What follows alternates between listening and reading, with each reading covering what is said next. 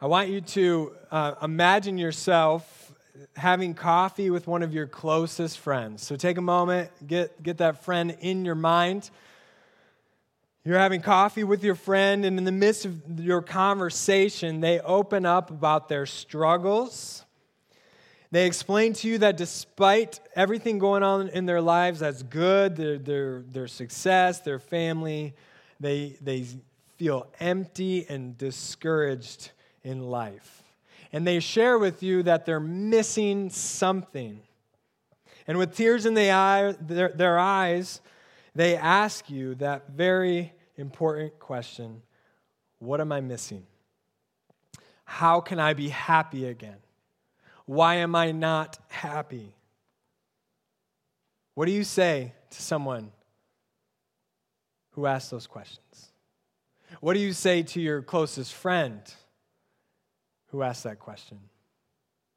Now, there's a few things that you can say in that moment, and which a lot of us do say. First of all, we could say something like, you need to do whatever it takes to make you happy again, to find what you're missing. Now, at the surface, this is, I guess, advice. You're encouraging your friend to dig deep and find happiness in what they may have lost in life, but what happens when they think they found what makes them happy, and yet they still feel unhappy, or they still feel like they're missing something in life? Then what are they supposed to do? Or you can go the other route and you can say, you know what, yeah, you're going through a hard time, but don't worry about it. You'll get through this. And we say those words, everything will be okay. Now, you're just trying to be there for your friend. You're just trying to say good advice to them. But what happens when they go on with their lives and everything's not okay? Then what are they supposed to do? You see, these are very okay things to say, but really what your friend needs is not to discover happiness inside of themselves or to have false hopes. They need something so much more, something so much deeper. They need to find something that's going to make them happy, something that's going to give them purpose that's outside of themselves. They need to discover the true source of life and happiness. They need to discover Jesus. Now, you're like, yeah, this is Sunday morning, I'm at a church, and you're supposed to say that. That's what you're probably thinking today.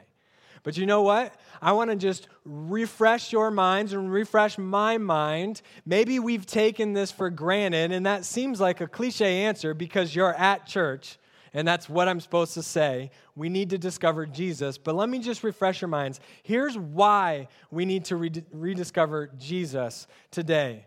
And it's going to be up on the screen in just a moment. So we'll see what happens. John 8:12. There it is. Awesome. John 8:12. This is why we need to not take for granted this idea of who Jesus is. Jesus spoke to the people once more and said, I am the light of the world. If you follow me, you won't have to walk in darkness because you will have the light that leads to life. How often are you in a dark room or a dark place and instantly you pull your phone out and turn on your flashlight app? Because you need light to light your way. Listen, we need to discover Jesus, every single one of us in this room, because he truly is the light that will lead to light in this dark and chaotic world. And that's exactly what we want to do today. As a church family, we need to accept this invitation and follow Jesus because he is the light that leads to life. And listen, if you accept this invitation, that begins an amazing process in life of becoming more like Jesus, which is the second root of our series that we're in. We're in a series called Growing Deeper, and this is our Vision 2023 series where we are looking at 6 different roots in which we want to grow in as a church and as individuals to become as healthy and stable as possible. And the second root here today is that we want to become more like Jesus. And so let's jump into what it looks like to become more like Jesus. And so, I love what Dallas Willard said. Brilliant guy. So smart. He says this. This is what it looks like to become more like Jesus. He says, true Christ-likeness, which is the idea of becoming more like Jesus, Christ-likeness. True companionship with Christ comes at the point where it is hard not to respond as he would. Where it's hard not to respond as he would. I love how he sums this up because he's basically saying that becoming like Jesus literally means responding like Jesus in every aspect and circumstance in our lives. Now, I know that's hard to imagine, and that's something that we think, you know what, we're never going to get there. But I want you to imagine what would happen if we start responding like Jesus in our life, in our situation, in our circumstances. First, I think we would show love to all people, regardless of how they love us. Second, I think we would be quick to forgive instead of holding on to bitterness and unforgiveness. Third, I think we would embrace our pain and suffering as a means to trusting in God more, not running away from God further. And I think, fourth, we would be able to discern God's voice and know His will for our lives. Listen, this seems a little daunting today. Does this seem hard? Yes. But is it possible? Absolutely. But here's what we have to understand today. You're never just going to accidentally fall into becoming like Christ, okay? You're not just going to wake up one day, living your own life, living however you want, and one morning you wake up and say, yep, I'm like Jesus today. Okay, just like you can't go drop buckets like LeBron tomorrow. We don't just fall into this. It's a process. It's a process in life that we have to go through. And so thankfully, the Word of God, the Bible, gives us what this process looks like. And we've summed that up into 3 words that we talk about often here at the chapel. First, the process of becoming like Jesus is we first belong. And then second, we believe. And then third, we become. So we find our belonging with Jesus and His people. Then we believe. And then once we believe, we become like Him. So let's look at this process. We're going to go word by word. And so what does it look like to belong? Belong to Jesus. The sad reality is many people believe that they have to get their life together in order to be accepted by God and by the people in the church. But I'm here today to tell you that that is not the case. In fact, that is a huge reason why so many people never turn to God or step foot in these doors, because they have this mentality that I can't ever approach God because of all my mess. I can't ever go to church because I'm not good enough. Well, listen, that is not the good news of Jesus Christ. That is not the gospel. In fact, that's the opposite message of what we're trying to teach here and what the Bible teaches. Listen, God does not say to us, get your stuff together and then you can come to me. He came to us.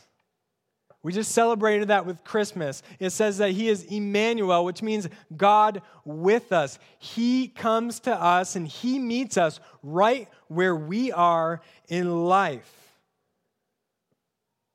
He came to be with us, even though we didn't deserve it. You see, Jesus wants us to find our belonging with Him. There's a few examples in the Scriptures that are good examples of this. And so before I read John 1:38 through 39, just to give you a little context of this is there's two disciples of John the Baptist who kind of peel off of Jesus. They see Jesus, they stop following John the Baptist, and they go and follow Jesus. And this is the interaction Jesus has with them. Jesus looked around and saw them following and says, "What do you want?" I kind of envision the disciples like little puppy dogs, right? Following them. And He says, "What do you want?" He asked them. And they replied, Rabbi, which means teacher, where are you staying? And he says, come and see.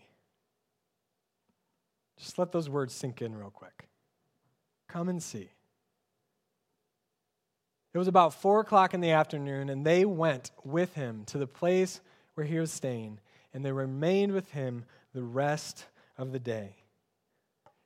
Did you notice in there, Jesus doesn't say, they called him teacher, which means they didn't fully understand who he was, okay? But did you see in there, Jesus doesn't say, hey, until you actually believe in who I truly am, then you can come with me and see where I'm staying. He doesn't say, go away from me, get your stuff together, and then we'll figure it out. He says those amazing, just profound words that change their lives. He said, come and see.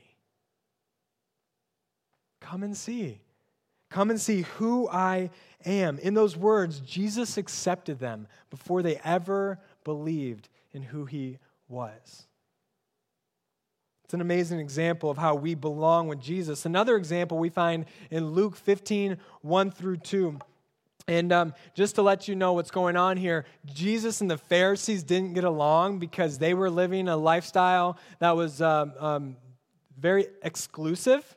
And when Jesus came, he was very inclusive. And this is a passage, and you probably have heard this a lot. And so tax collectors and other notorious sinners.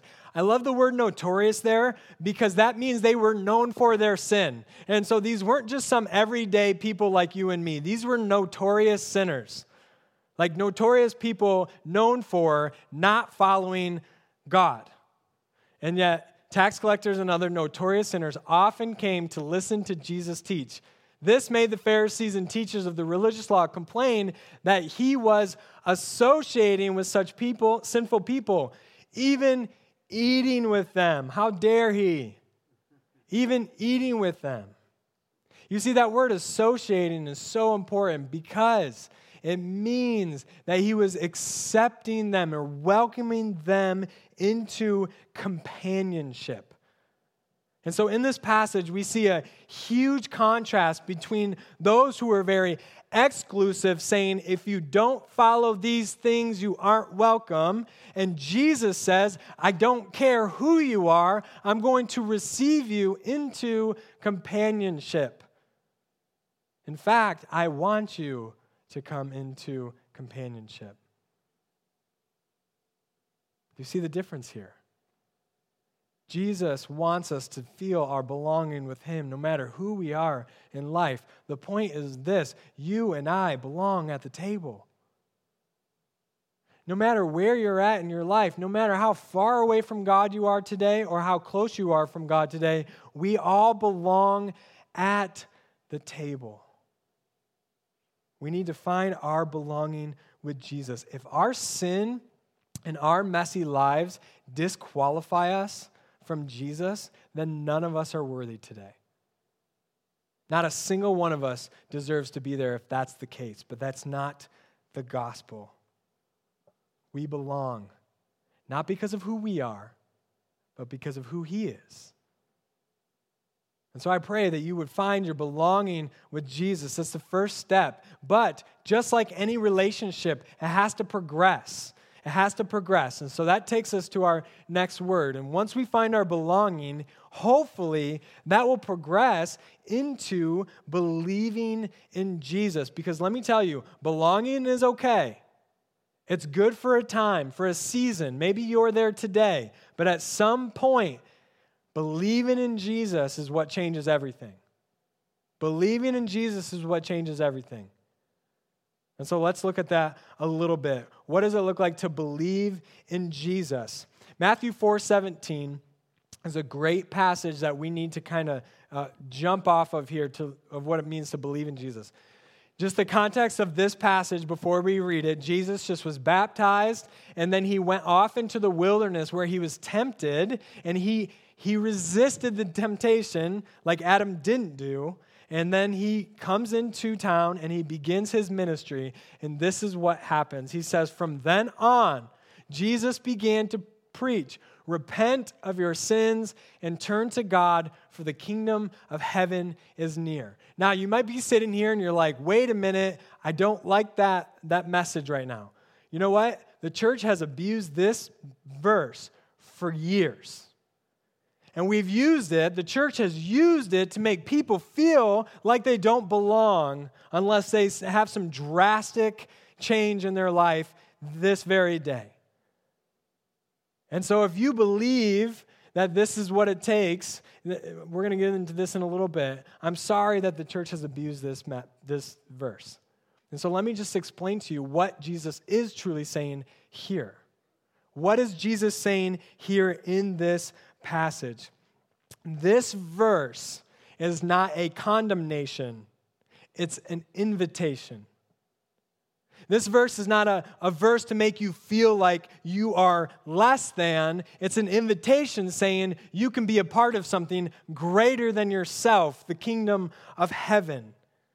You see, what we need to understand is that this is an invitation to accept our reality and the truth of who Jesus is, because he's calling us to repent. What does that word repent mean? That word repent means to change your mind. That's it. That's it. Jesus is saying, listen, I want you to change your mind about two things. First, about yourself, and second, about me. That's it.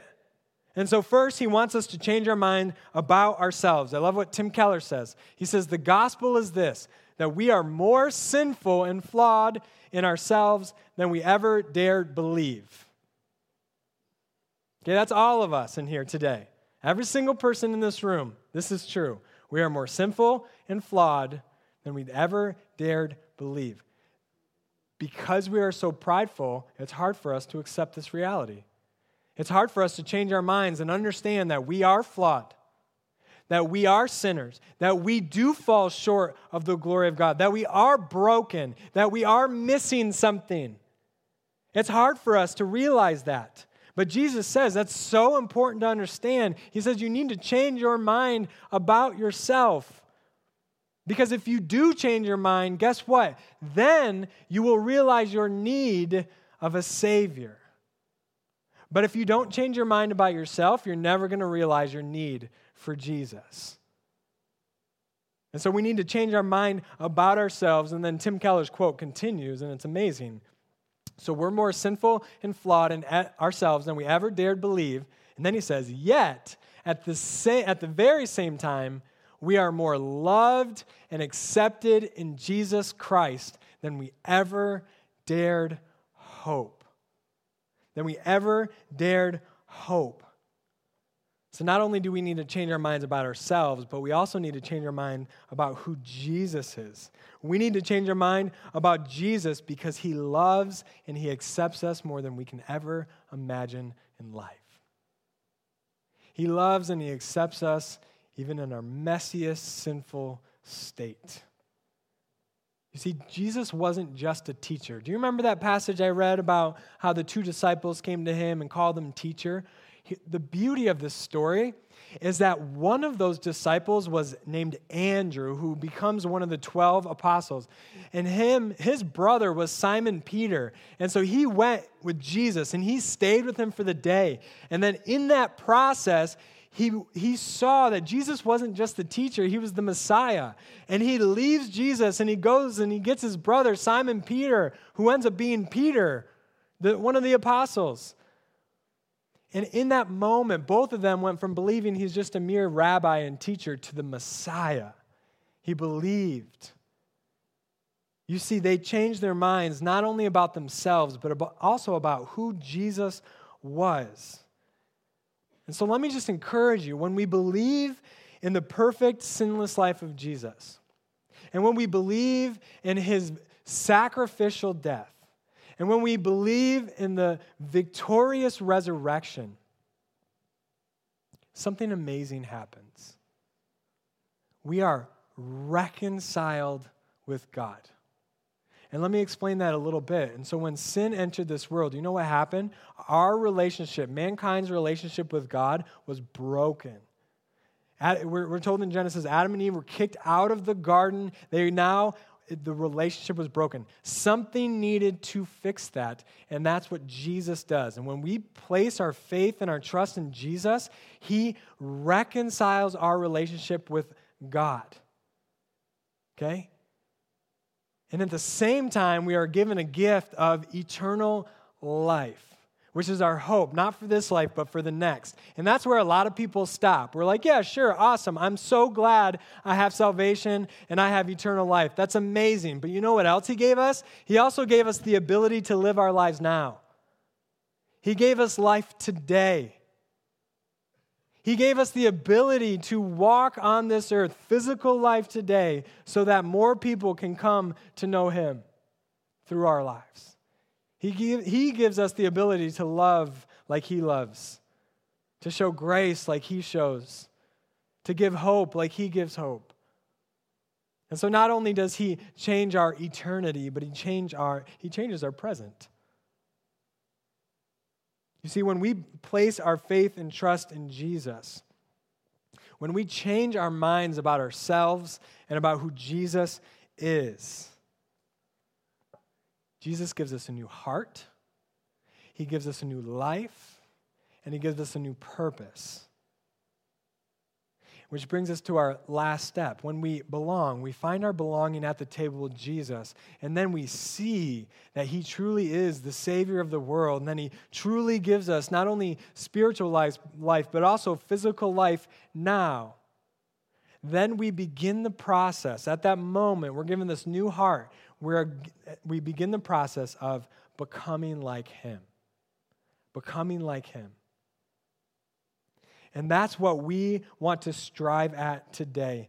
As we follow him for the rest of our lives, we will begin to progressively look like Jesus, respond like Jesus, and love like Jesus.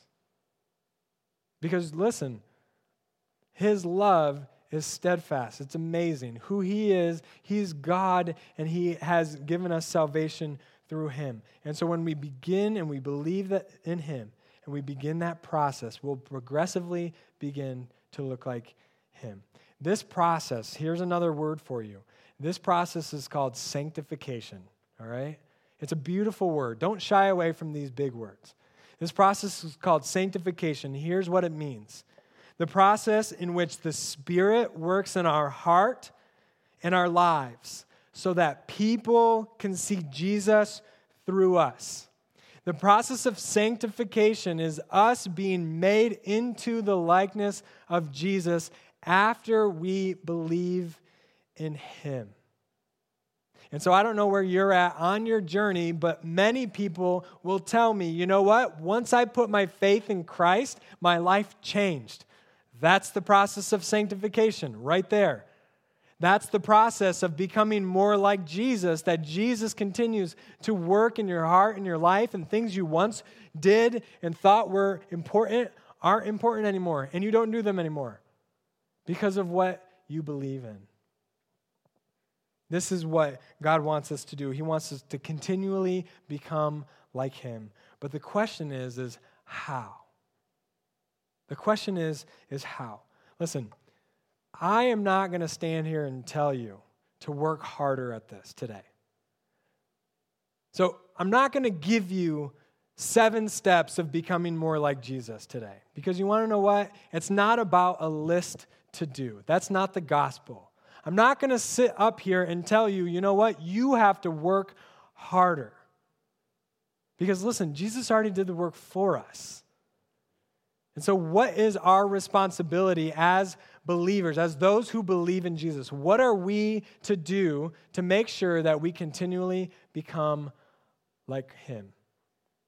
And John 8:31-32 tells us. Jesus said to the people who believed in him. So listen, he's not talking about those who just find their belonging. He's talking about those who believe in his life, death, and resurrection. He says, those who believe in him, you are truly my disciples if you remain faithful to my teachings. Notice what he didn't say. He doesn't say, hey, you are truly my disciples if you do X, Y, Z. He doesn't say, you are truly my disciples if you make sure you do this and give all this money to me. He doesn't say any of that. He says 2 words, if you remain faithful. If you remain faithful. And then he goes on, and you will know the truth. We remain faithful, we'll know the truth, and guess what? The truth will set you free. The gospel is not a burdensome thing. This salvation we have in Christ and becoming more like him is not something to be a weight on us. In fact, it's the opposite. It's supposed to relieve the weight. It's supposed to set us free from the burdens of the fact that we're not perfect. Faithfulness is what God wants from us, not perfection. I have a 7-year-old daughter who is a perfectionist, and we are homeschooling, and we're beginning to see this weight of perfection on her. Maybe you can relate. And you know what? It absolutely grieves my heart when she's writing a sentence, she's 7, and she messes up, and it completely disrupts her entire day. It hurts my soul, because this is the opposite of the gospel of Jesus Christ. And I have to sit there and I have to talk to her and say, listen, you will never be perfect. You're never going to live up to that. And she doesn't get it yet. And so many of us in our spiritual lives have that perfectionism mentality, thinking I need to be perfect. And let me tell you, you will never be perfect. Jesus already did that for us. He already did it.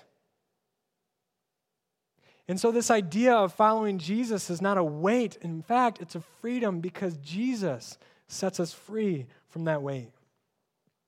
But all Jesus wants from us is faithfulness. Faithfulness in him. Because when we remain faithful in him, you know what happens? Our roots grow in him, like Colossians 2 says. And when our roots grow in him, you know what happens? When we grow, guess what? The nutrients of Christ will then produce Christ-like fruit in our lives. Joy, love, peace, patience, kindness, faithfulness, gentleness, self-control. The list goes on. When we're rooted in Christ, the nutrients of Christ will then be produced from our lives. That's what it means to become like Jesus. You will never be perfect like him. He is perfect for you and for me. And all he wants is our faithfulness. That's it. Belong, believe, become. That's the process, and we want to focus on. And so listen, by 2023, we want to help people become Christ-centered in every aspect of their life. Every aspect of their lives. And our mission statement is to help people move one step closer to God and each other through Christ. And so listen, over the next 3 years, there's going to be opportunity after opportunity after opportunity to grow in your knowledge and your faith in him.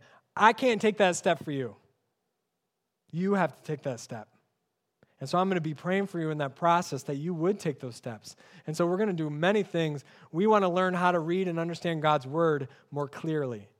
And so we're going to jump into that. We want to incorporate the spiritual disciplines into our daily lives, not so that we can check them off, but because of who Jesus is and what he's already done for us. We want to embrace our row, circle, chair, go. We're going to explain that later. We're going to take next steps in our spiritual growth model. Explore, begin, engage, influence. We're going to offer new focus classes, which are classes that focus on specific topics. And so listen, there's going to be so many opportunities coming up in the next 3 years, and I pray that you will jump into some of these so that you can become more like Christ. And so as we leave here today, I want you to just remember those 3 words: belong, believe, and become. All of us in here are somewhere on that spectrum. Some of you are finding your belonging. This is brand new to you, and guess what? Come and see. That's all I want to say to you. Come and see. Continue to come and see, taste and see that the Lord is good. Some of you are in this process of where you just believed or you want to believe in Jesus. And for you, I want to just tell you to just by faith trust in Jesus. Give your life to him. And if you've already ever done that in your life, you are in this becoming stage. And I pray for you that you will continue to let that weight of perfectionism off your shoulders, and that you will embrace Jesus and remain faithful to him. And so no matter where you're at, I hope and pray that you would move one step closer today. Let's pray. God, we thank you for the fact that we can become like you. You're the one that makes it possible. We can only become like you by your grace and by your love. And I pray that you would work in our hearts and in our minds, that we would take those steps, that we would listen to you so that we can become more like you, so that you can use us to draw more people to yourself. And so, God, we give you all the glory today. We pray this in your name. Amen. Thanks for being here today. We're going to dismiss like we usually do. Have a great Sunday.